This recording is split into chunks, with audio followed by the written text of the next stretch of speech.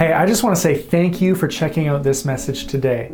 I hope that it helps you, that it encourages you, and that you are able to learn a little bit more about who God is and why so many people throughout history have chosen to become followers of Jesus. If you enjoy this message and you want to hear more, you can find us on Facebook or YouTube, but ultimately you can find everything you need to know at clcwinnipeg.ca. There you can find more messages, you can find our social handles, ways to get connected to our church, and if you would like to give to this ministry, you can do that as well. And like I said before, I hope that you are encouraged by the message you're about to hear. God bless you. Have you noticed that there's a lot less grocery stores that are open for 24 hours a day than there used to be? It feels to me like just a few years ago, if you needed something late at night, you kind of had a few options. There's like Shoppers Drug Mart or Walmart. They always seemed to be open when it was late at night and you realized like you needed some cold medication or that you were out of milk or bread for the next morning. A few years ago, they all went away from that. And they started closing sometime between like 10 p.m. and midnight. And why did they make that change? Probably just a money thing. But I feel like about 10 years ago, there was a lot more options for that kind of late night grocery run that would be needed every once in a while. See, I feel like I'm pretty used to things just being open. If I need something, I can look for it on one of like the millions of online stores that are open 24/7. And if it's from Amazon, I can probably get it delivered within a day or two. Waiting feels like something that I rarely have to really do. Because I feel like my time is important. I don't want to have to wait for things. Sometimes you hear somebody say like they had to wait for something for like a month, and it's just like, whoa, that's outrageous that you would have to wait that long. I remember when I was quite young, we went on a family trip to Prince Edward Island. And on a Sunday, we found ourselves in Charlottetown, which is the capital city, and we went to the city center, and basically nothing was open. And I was pretty confused about what was going on. And my parents were like, wow, this is how it used to be. Everything in Winnipeg used to close on Sundays, but not anymore. It's nice that they still do that here. And I was like, yeah, I know we stop on Sundays because we're Christians and like Sunday is the Lord's day. Is all of Prince Edward Island Christian? Like, no, right? And they're not. But they were holding on to something from a time that the rest of Canada had kind of moved on from. People used to actually stop for one day a week. Not necessarily because they wanted to, but because businesses were all closed and people stayed home. Or at least, so I'm told. Now, that feels a little unusual to us. We don't have it here, but in the US, there's a restaurant called Chick-fil-A. And they're basically famous because they're the only fast food restaurant that doesn't open on Sundays. People stop and actually take notice when you choose not to make a profit for one day a week. And as it turns out, being open for more hours every week doesn't spread our workout and make everything feel way slower. For most of us, we find that if we choose to work and work and work, the work will keep being created. For example, a small thing. Have you ever set out to clean one room in your house, and as you go, you keep finding more and more areas and things to clean? Maybe you think, okay, I'm going to clear out some old food from my fridge today. So you open it, and you find a few things that are past their best before date, and a few leftovers that you're like, ooh, I don't know if I trust that anymore, and you throw them out. Now you've got a little more room in the fridge, and you can see inside the fridge a little better, and you realize the fridge itself actually needs to be cleaned inside. So you wipe down the inside of the fridge, and then you realize that the top of the fridge is actually pretty dusty. So you clean that off, and you're cleaning the whole outside of the fridge because somehow things just get on it. And then you spot a bit of food underneath the fridge, and now you're trying to like move the whole thing in order to get all the dust and food that's fallen out from under the fridge. And then you get it back and you realize some of the food that you had taken out of the fridge was actually in some dishes, and those dishes should be washed now. And now you're at the sink doing dishes, and you realize that there are quite a few things that need to be washed. And I could keep going. But to see how that spiraled really quickly, what you thought was going to be a 2-minute task turns into 10 minutes really quickly. Because I think our brains are just tremendous at thinking of things for us to do.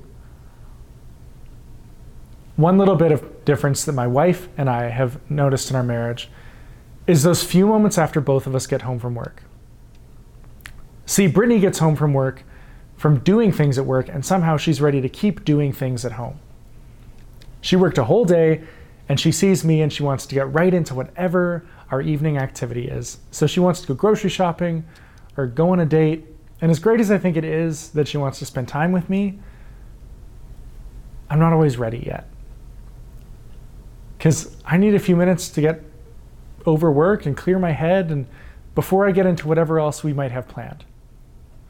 So the conversation we have now is that she often asks me, are you ready to do something? Or do you need to just be for a few minutes? That's become a pretty important question for us because it helps us just figure each other out. And it's important not because I don't like her or anything, but because sometimes in order for me to be able to bring my best self into my time with her, I need to just be.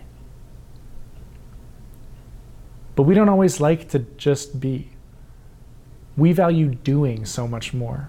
So we do and we do and we do, and it never feels like we do enough. And we spend all of this time and energy doing, and we never allow ourselves to just be.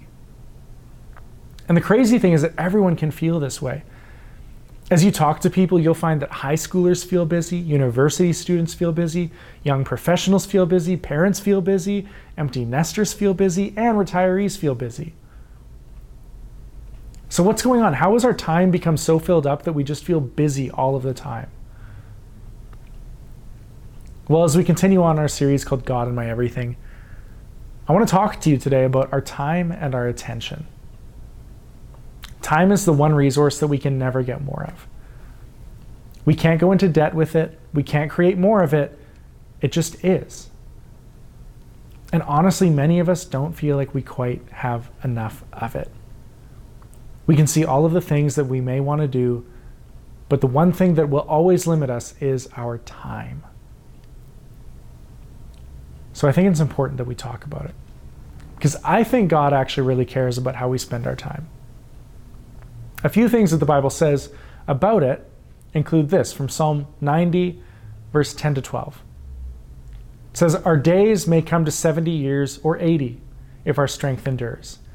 Yet the best of them are but trouble and sorrow, for they quickly pass, and we fly away. If only we knew the power of your anger, your wrath is as great as the fear that is your due. Teach us to number our days, that we may gain a heart of wisdom.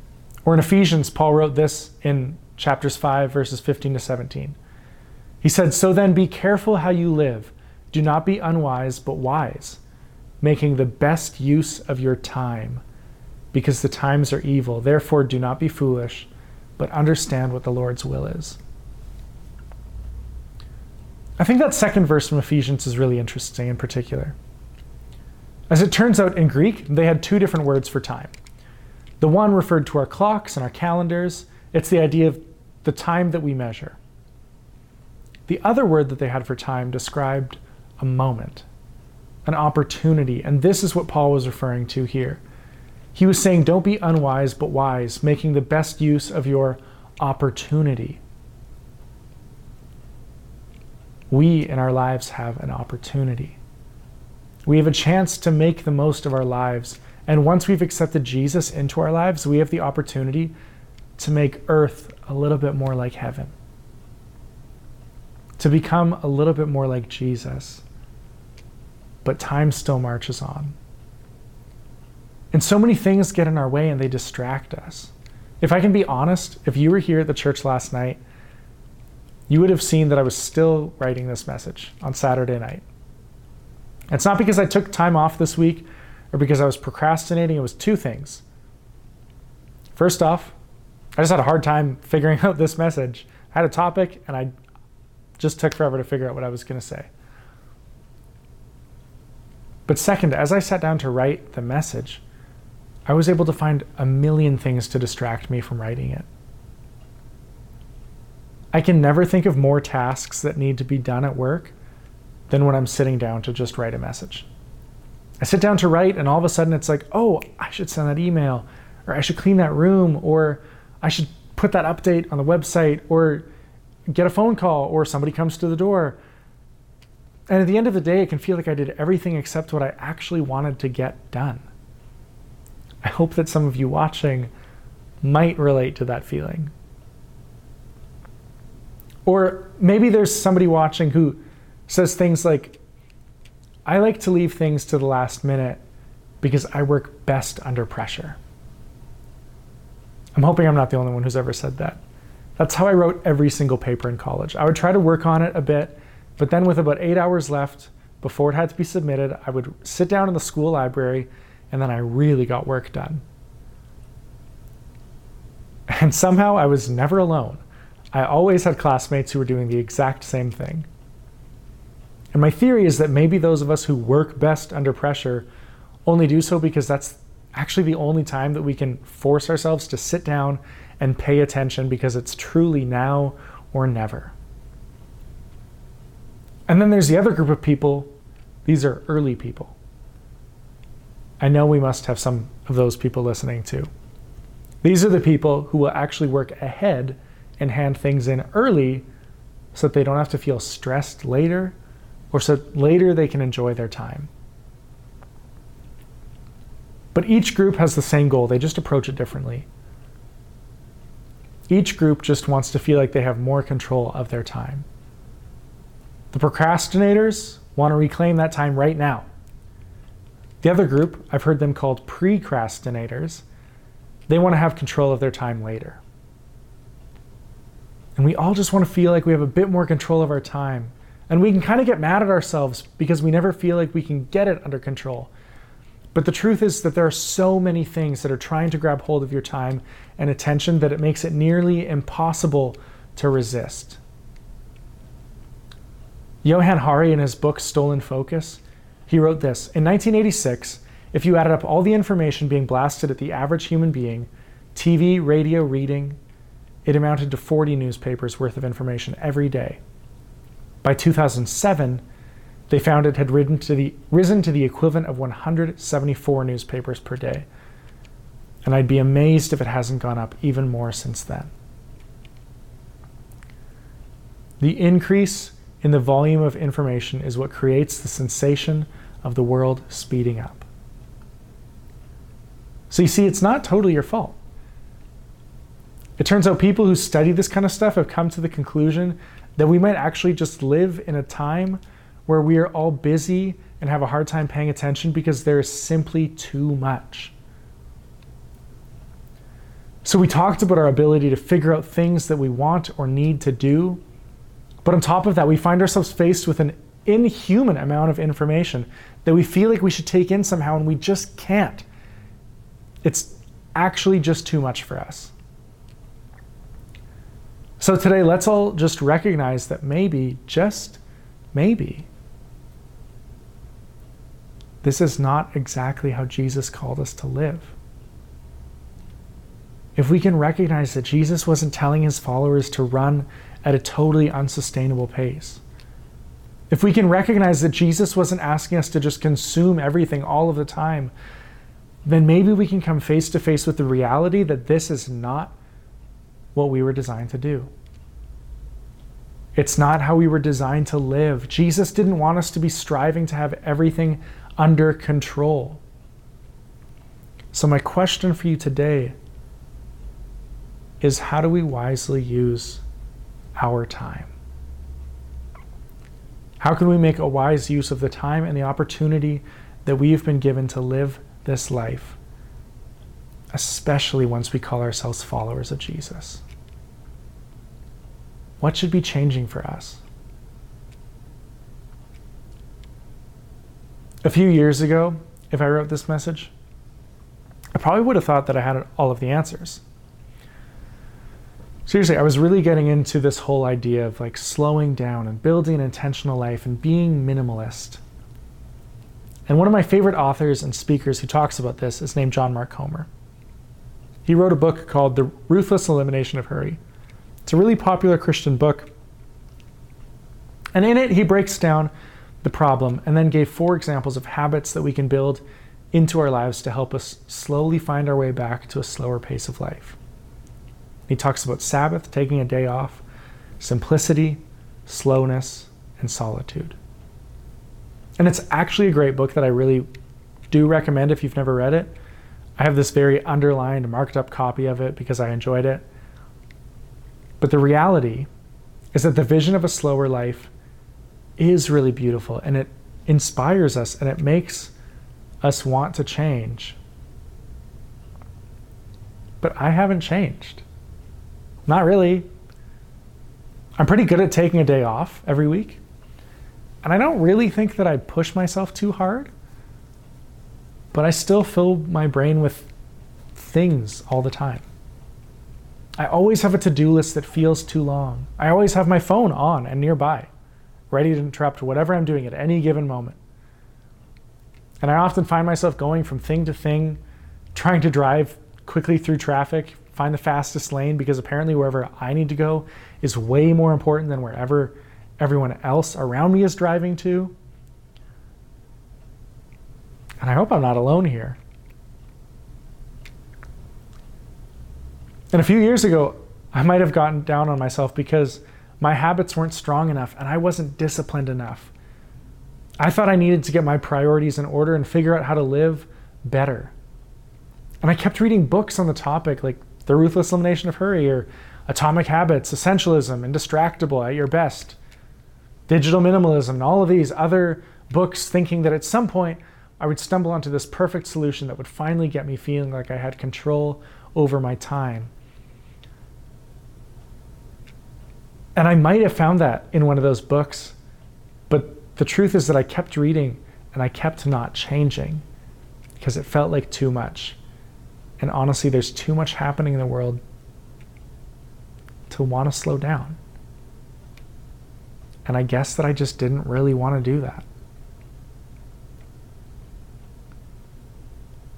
So after years of failure, I guess I'm asking myself what I can do instead. Because I know I need to do something. And this passage in Ephesians makes it really clear. Because it basically says, be careful how you live because the times are evil. There's a lot of difficult things happening. This passage is in the middle of commands for us as followers of Jesus to live righteously and not to get caught up in sinful behavior. But what if some of those behaviors are things that are just slowly drawing us away from God?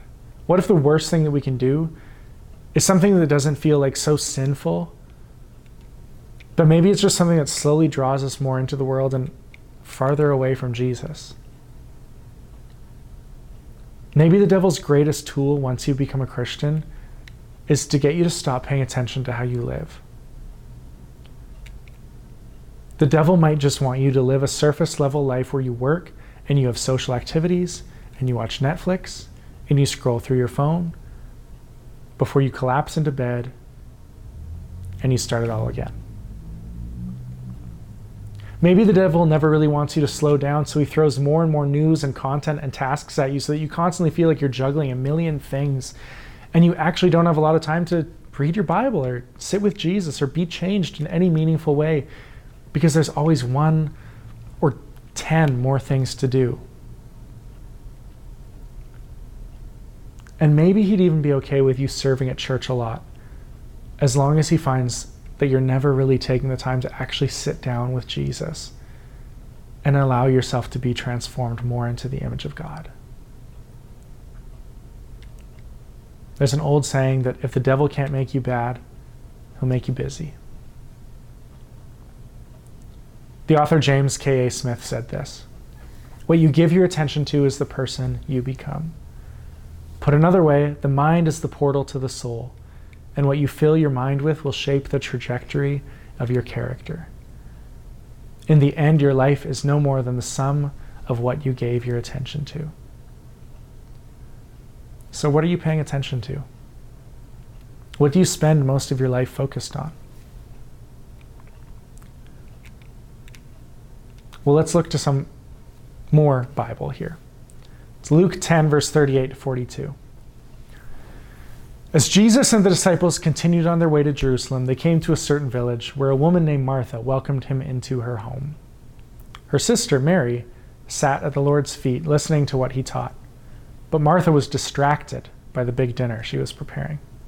She came to Jesus and said, "Lord, doesn't it seem unfair to you that my sister just sits here while I do all the work? Tell her to come and help me."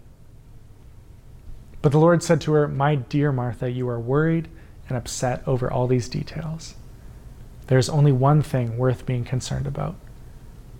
Mary has discovered it, and it will not be taken away from her." You know what? I actually feel bad for Martha in this story. We have given her such a bad reputation. Because we're all like, don't be Martha. You don't want to be Martha. Martha works too hard. Martha doesn't love Jesus the same way that Mary does. Man, Martha was just trying to make sure that everybody was going to be fed. I bet every mom in here really relates to Martha. She's trying to cook this meal. She's got the lamb in the oven. She's making some sweet potato casserole. She's roasting carrots. She's got some bread going.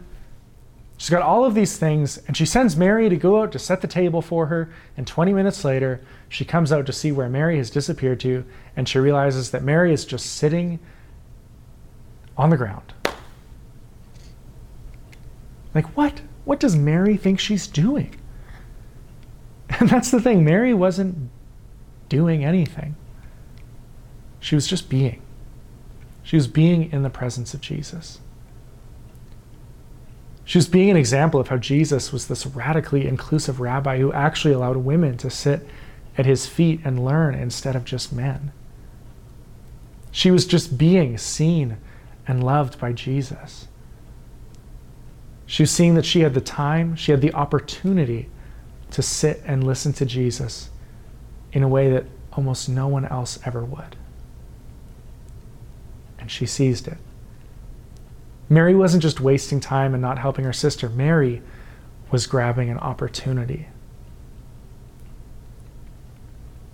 And I believe that we have that same opportunity. See, Mary is actually affirmed by Jesus for making a wise choice here. And maybe he kind of winked at her and was like, hey, like, you should help Martha though. And maybe that was just left out of the text. I don't know. But he says that what she has seized will not be taken from her.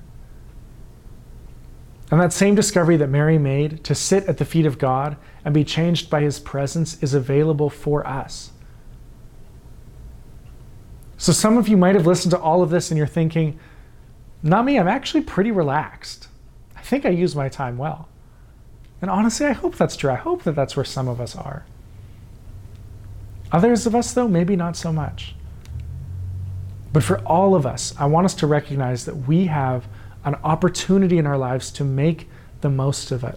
We can live a more meaningful life. We can be a little more relaxed. And we can actually fight the devil by slowing down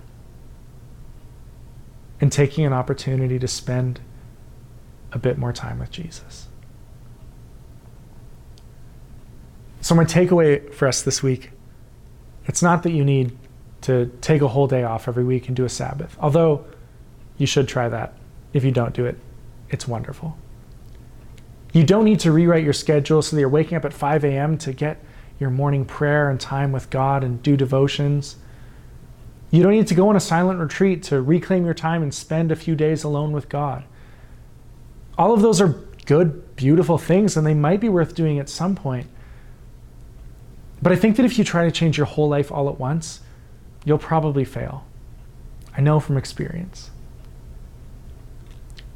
And I know that a lot of us probably feel like Martha, and we're like, I can't stop living my life. I have things I legitimately need to do. Because you might have a demanding job or kids to take care of, or an aging parent or a dependent that you need to be there for, or maybe even a combination of all these things. And I just want to affirm that these are noble things that are worth doing. I'm not here to tell you to change your whole life. My encouragement to you this week is every day try to just find 5 minutes to stop and just be. Just be. Don't make it a task. Don't say what you need to do in that 5 minutes. Just take 5 minutes a day, sit down and say, Jesus, I'm here with you. And maybe you tell him something that's stressing you out. Or maybe you just need to feel like you need to confess that there was a moment that you were short with someone or you were angry. Maybe you just need to sit in a quiet room because the rest of your life feels loud. But just be. And see what God might do with you in that 5 minutes a day. And then get up and go back to your day. As Christians, our main goal is not to do things for Jesus. Our main goal is to become more like Jesus. And Jesus is patient and he's kind. He's not envious, he's not boastful, he's not proud. He doesn't put others down, he's not selfish, he's not easily angered, he doesn't keep a record of wrongs. He rejoices with the truth. I believe that Jesus always protects us, he always trusts us, and he always has hope for us, and he always perseveres with us, and he never fails. And what we're trying to do here is to become more like that. So just be. This week, every day, just be. Just be for a minute. And let's become a little bit more like Jesus in how we use our time. Let's pray.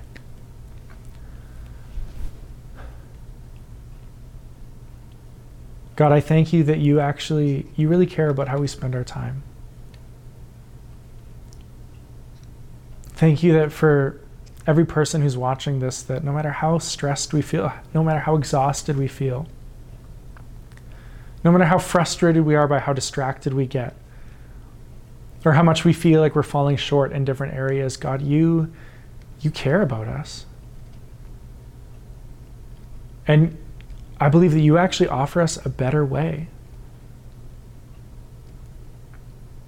So Jesus, for each person who's listening to this message, I pray that they would find some time in their life to just be with you, and that when they do, that you would meet them in it. And that through that little bit of time every day, that we would become more like you, that you would help to transform us more into your image. And that next step would be a little easier. That you'd show us what the next thing for us to do after that is. And that we would not rush the process. But that we would just be patient to allow ourselves to become more like you every day. Thank you for your word. Thank you that you are gentle and you are kind, that you care about each one of us so deeply. In your name we pray. Amen.